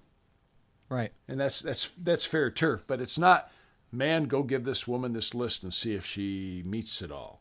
Right. Right. Right. And he, in my Old Testament class, my professor had a few bullet point notes on this, and Yeah. he says it's fitting. It's a fitting end for the book considering its emphasis. So the whole book of Proverbs has a very strong emphasis on avoiding adulterous situations and immorality. So it's a fitting end for that in a sense. Like part of avoiding adulterous relationships and immorality is one, having a man have a high enough character to know what is actually what should be pursued in a woman and over these other things. So at the very end of the Proverbs 31, you see like beauty is fleeting, basically. Like if you're just looking purely on the external form and figure of a woman and you're not looking at her internal character, you're gonna put yourself in a bad situation that could increase the odds of adulterous situations and immorality. Yeah. So then he says the choice of a wife is a test of character for both the man and the woman, if that makes sense. So when a man is looking for a woman like the Proverbs 31 woman, it's not only that he's looking for a woman of high character, but it's a test of his own character because he's correctly valuing what really does matter. Yeah, what God values. Yeah. Yeah, what God values, exactly. Yeah. So the woman plays an extremely important role in the character and in the development of the children as well. So obviously we know that once a man and woman come together, there really is this command by God: be fruitful and multiply, increase, subdue the earth, have children. And it's a beautiful thing. It's an amazing thing. Have children. And it's important that a man, as he's looking for a wife, as he's pursuing a wife, again, the man has this role of pursuing. As he pursues a wife and he's looking for a woman, he should take into account her character, because the wife's character is going to have a tremendous effect on the development and the character of the children. So that's an important thing. Like, you can't forget that. Yeah. It's an important thing. That's why when we go back and gain consistency, that's why when we look back and we see the mentioning of the kings of Judah and the kings of Israel and stuff, often their mothers are mentioned as well, because the mother has a very heavy influence, a tremendous influence on the development of a child and on a king, on a son, even on the daughters as well. Yeah. So development on their character and integrity and their spiritual life. It's huge. It's huge. Yep.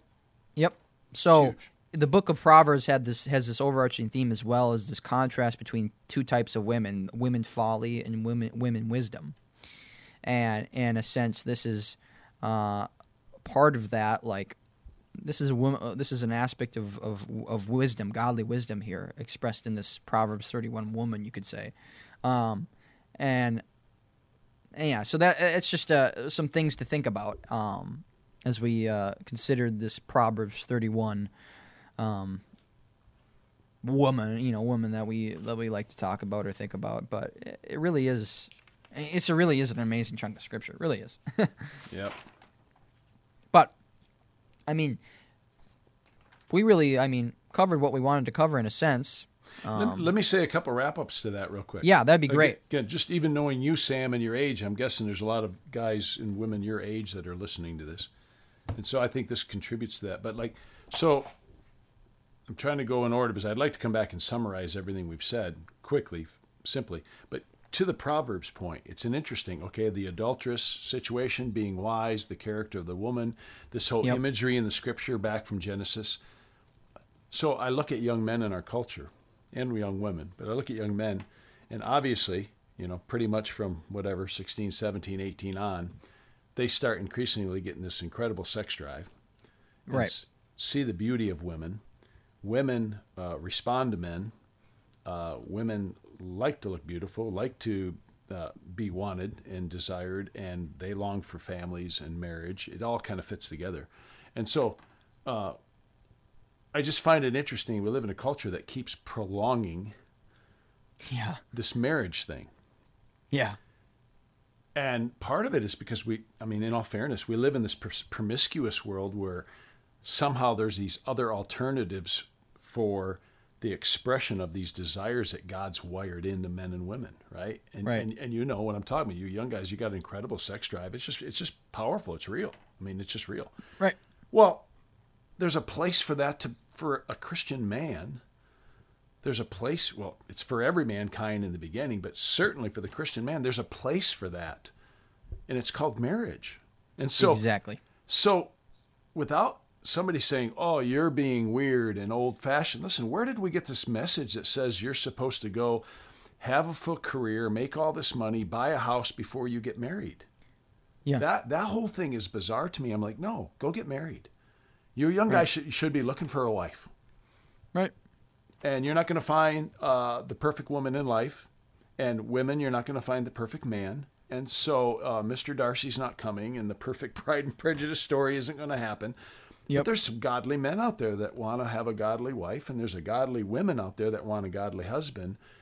And that should be happening more readily in the church than it is what I'm saying. Yeah. Yeah. And I'm saying that, say I'm an old guy and I got some gray hair now and, I'm old-fashioned. I'm not old-fashioned. I'm looking at the Bible going, this is the provision that God has made for this. Yeah.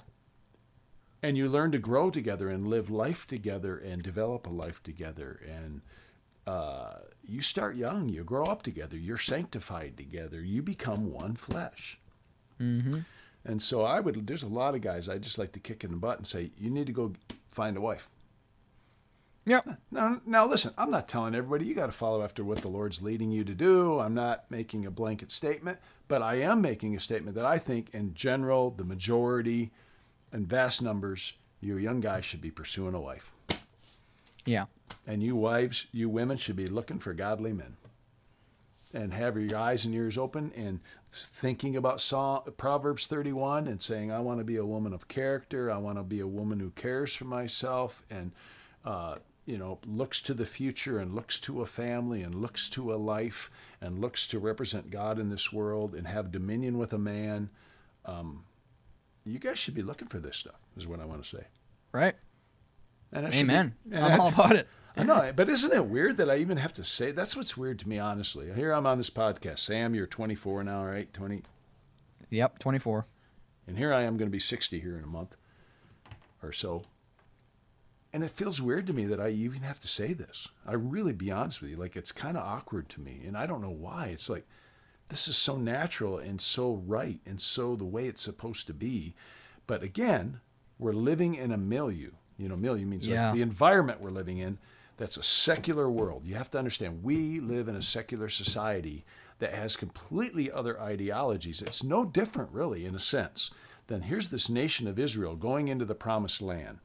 And they are to be a separate people, like we've been talking about. Think about this. They are to be a separate people, different ethics, different diet, different laws for themselves, different way they treat each other, fear of the Lord in the center of that. They are to be a different people. And God is describing here the way he designed the real world to work, and he's giving them the insight, the knowledge to go, not only are you supposed to be a separate people, but that separate people is actually the way I created people to live. Yeah. But the problem is you are going to leave Egypt now, and you're going to go into a world, and even in Egypt it was this way, but particularly now in this other world, you're going to go into a world where there's going to be a boatload of other ideas. Yep.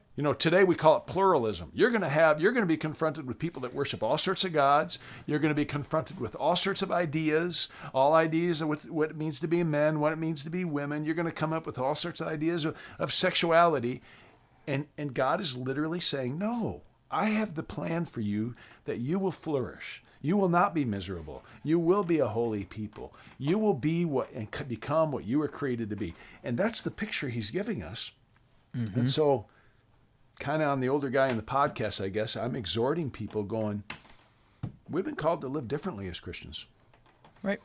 And we shouldn't be afraid of that. And compared to a secular world, you could say, wow, the Bible sounds kind of sexist. Well, yeah, it does compared to the world that's you're confronted with. Right. If you want to call it that, well, yeah, there's these roles. This is the way God's designed it to flourish in beauty and wonder and greatness. And has sin jacked it up? Sure. Is there a mistake? Sure. But guess what? We get to repent as Christians. We get to turn from our sin. We get to turn to Christ. We get to turn to his word. And we get to move this whole ship in a different direction than the whole culture is going. And that's the amazing thing about regeneration. We've been given new natures. We've been given the Spirit of God.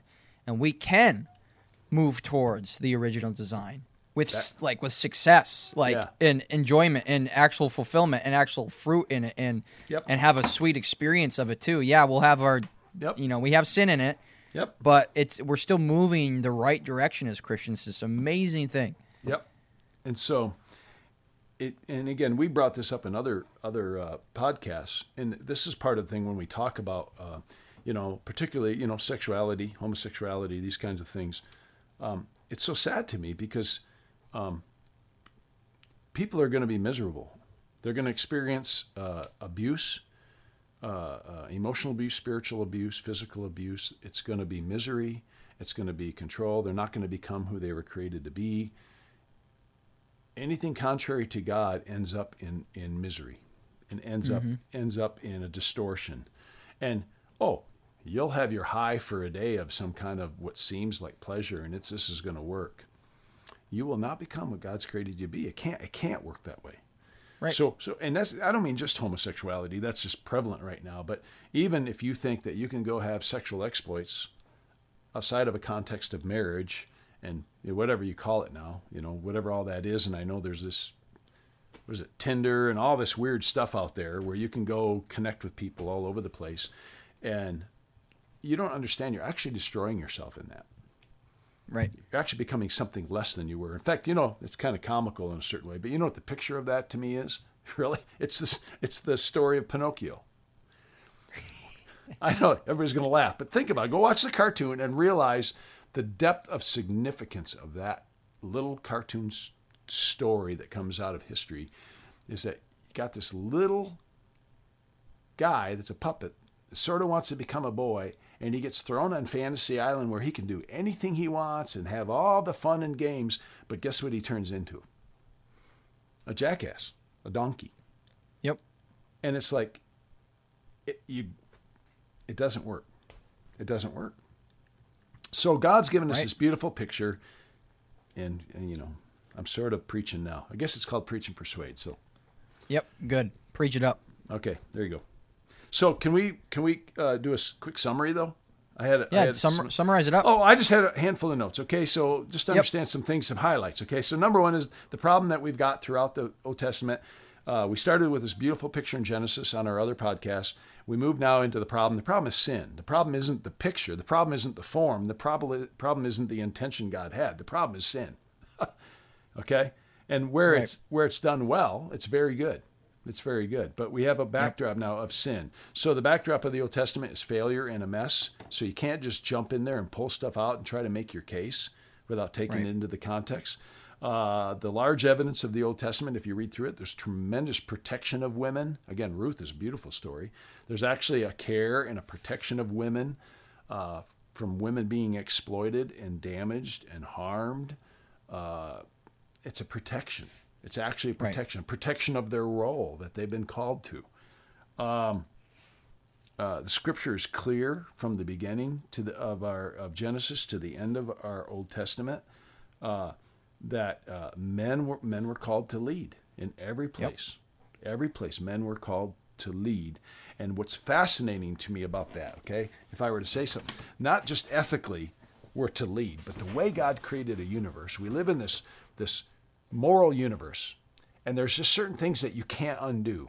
We've said it before. You can't undo gravity. You can try to defy it, but it doesn't work. You can try to change your DNA and become something different than God intended you to be. It's not going to work. It can't work. It doesn't work. You can't go against the grain. Okay. Now, here's what's interesting about that. So, since God made men to lead, one of the things that's an interesting kind of thing that you watch unfold. Okay. You see it in the Old Testament, by the way. I think of Numbers 13 and 14.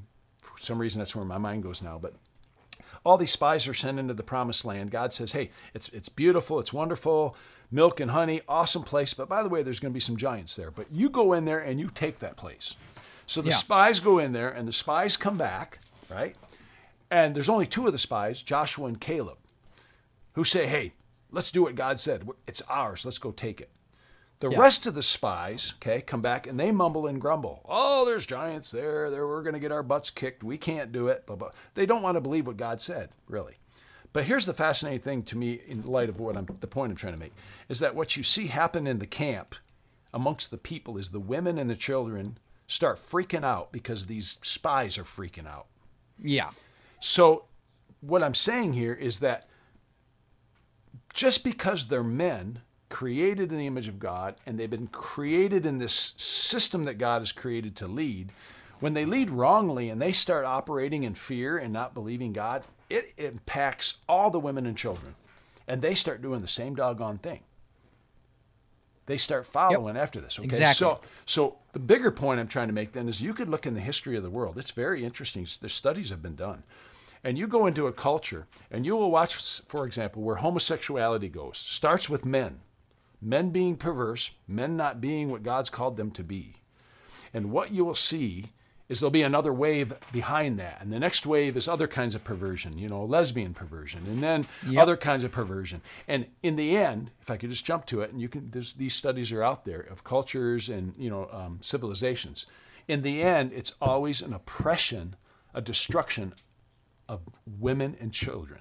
The most vulnerable get harmed. Yep.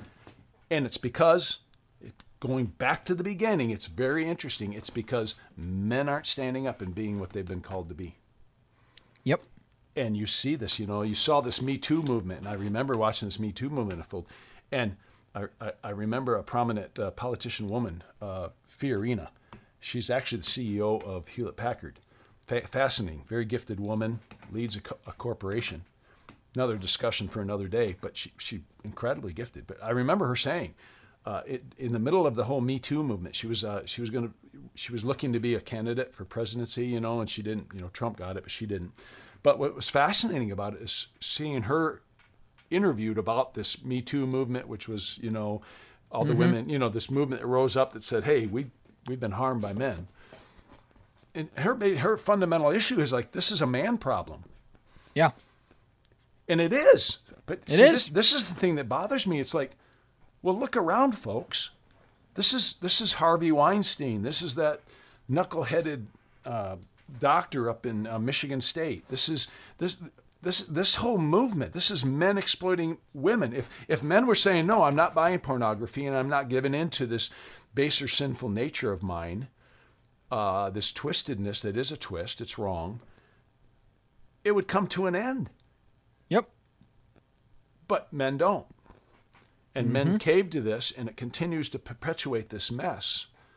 And you see it all around us. You see it all. Yep. I see it all the time. I had a discussion in the last couple of years. It was so frustrating to me. Somebody wanted to debate to me about art, but it was photography of a young man photographing a young woman and putting her nude on the internet. And I'm like, well, that's just the exploitation of a young woman. And we want to call it something else and make sense of it. And I'm going, no. This is an actual young woman from a community that people know, and she's been put out there now. And we ought not do that. No, we can't do that. We've been called to protect. See, to me, it's like we need to help young men understand we've been called to protect and care for. And that's part of protection. And part of the protection is denying myself, everything we've been reading here, denying myself for the sake of this another, a woman, a vulnerable, a woman, a child, like, anyone. I say this to young men I mentor. I'm like, no, like some young men who are married. Okay, so if you engaged in some kind of immoral activity before you got married, I realize you love this woman and maybe you crossed some boundaries. Like you violated your leadership then and there. Oh, absolutely. And there's a sense in which you need to go back and repent and say, you know what, I did wrong. I led wrong here. Yeah. And, I say this to young guys. I'll be with 10 young men tonight. Some of them are looking at marriage. And when I've said this to them, boy, they give you this crazy look, like, oh, man. Deer in the headlights. Well, not even that. Not these guys. These guys are... Almost like profound look. Yeah. We've been unpacking these scriptures. And I've said, listen, guys, we're sinful men. I get it. We blow it. Right? But it's wrong. And we need to repent of it. And those of you that are looking to marriage, you got fiancés, you're ready to move there. You need to step up to the plate as a man, and first of all, repent where you've blown it. Secondly, you need to be a leader in this and protect something that's not yours until you're in a rightful covenant with this woman. Right. Yep. And if you're courting a woman, you are held responsible to the purity of this relationship until you're married. That's my point. And if you mess this up, even if she comes to you saying, "Hey, let's do this," you're boom, nope, done, not Not going to happen. You need to lead it. And I get, guys, I'm a guy. Okay, I get the temptations, and I get that you're in love, and I get the movement in our lives and where this goes. I'm not dumb, but but we've been called before God as Christian men to lead, to protect, and we need to do it. We need to do it, and in large measure, I'm not going to stop a pagan culture around me, right? I wish I could, but if men in an entire society would step up to the plate and be men, this whole thing would come to an end. Right. So minimally, it should come to an end within our midst, meaning within the body of Christ. Now, I know the need for redemption. I know that our sinfulness. We're no different than the nation of Israel. We've been saying this in this whole podcast. There was this intention, this call, this responsibility, and they blew it, right? Well, I get we blow it, okay? So don't misunderstand. I still think I need to call. I still think we put the imperative out there and go, no, this is what God has called us to, and where we're there's even a more profound reality with the church now, though, is that not everybody in the nation of Israel was what we would call an elect. And there's this reality of the new covenant would be that no longer will this law be something external to you, but I will write the law on your hearts. Mm-hmm. And we see with Ezekiel too. You're gonna have the Spirit of God in you. God's gonna put His Spirit in you, and that's our reality today as the church. Those who are truly saved, we have the very Spirit of God in us, who is helping us. In the pursuit of holiness and obedience. Yeah, He gives us the power to overcome, and we should. Yeah. Yep. So I'm preaching now, but anyway, so there was a problem of sin, the backdrop of sin in the Old Testament. There were lots and lots of things, if you really read it and get into it, that are fair, that exalt women, their position, their role, protection. Men were to lead. That's where I got hung up here. Again, we've already been emphasizing this other note I had in my summary was that we have this imagery pre-fall, and then we look at the Old Testament. You have to be careful because it's a mess. But you see the pattern, the flow. We're going to get to the New Testament redemption where it's reclaimed, if you will, and exalted. Very clearly defined. Very clearly. At the same time, through the Old Testament, you see this reality of men and women coming together in a union and having dominion, co-heirs of salvation, co-heirs of the earth, co-heirs of this thing, and each have their place in that whole thing, and responsibility and consequences for it. So, we could say more. We've labored it, but that's my thoughts on summary, Sam. I don't know. You may have others. No, I thought it was great. It's exactly right. Okay. And again, we'll move into the New Testament now. And again, further clarity. That's the whole incredible thing. This is what blows my mind about this whole discussion, because again, we've already talked. This is a hot discussion today. Hot. Oh, is it hot? Oh, does it get people worked up? Oh, does it like the things that Dan and I have been saying? Oh man, there are so many people, even within the church, that would push against what we're saying so hard.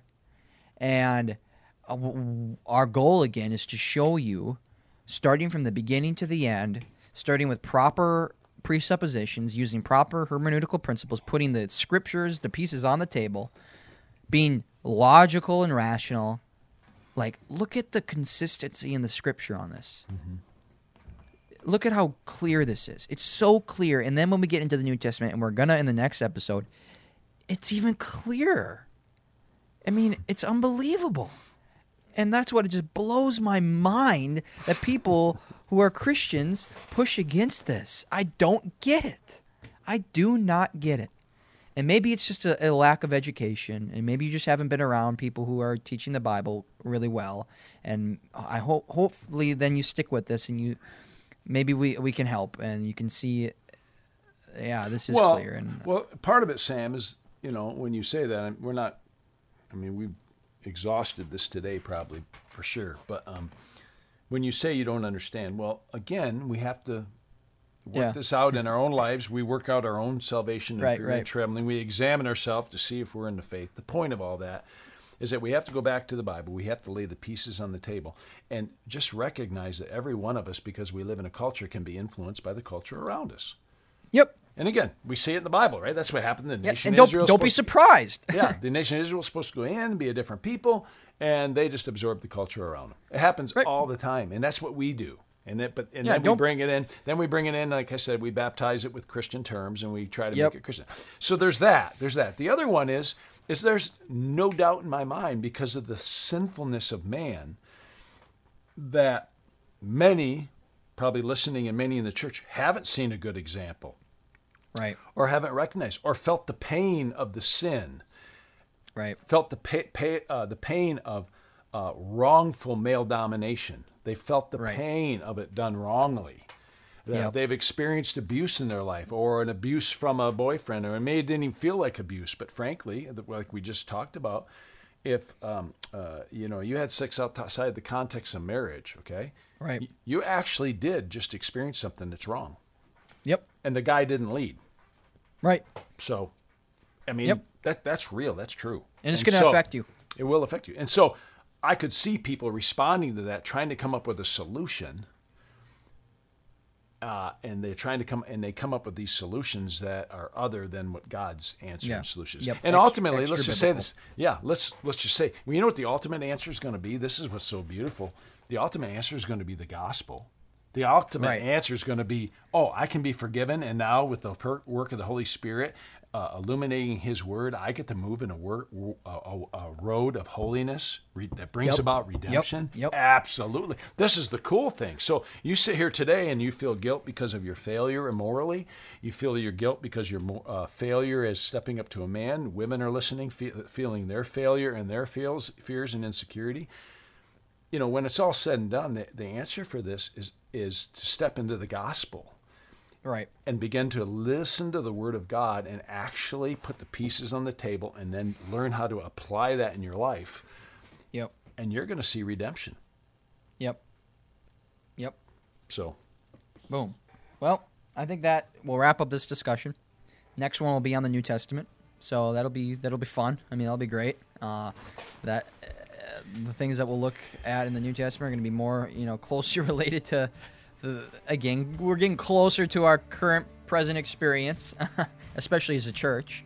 But yeah, again, we'll start to see the further clarity as the scriptures are unfolded to us. And hopefully by the end of it, and as we start to talk about application at the end of our survey of the scriptures, it starts to just be very clear. Again, we're doing this because it's a necessary discussion to have. This is very important. This is fundamental to how God designed us as human beings. We need to have this discussion. So, again, hopefully you enjoyed it. If you did, if you learned something, I really encourage you to share it with a friend or a family member or whoever you want. But tune into the next episode.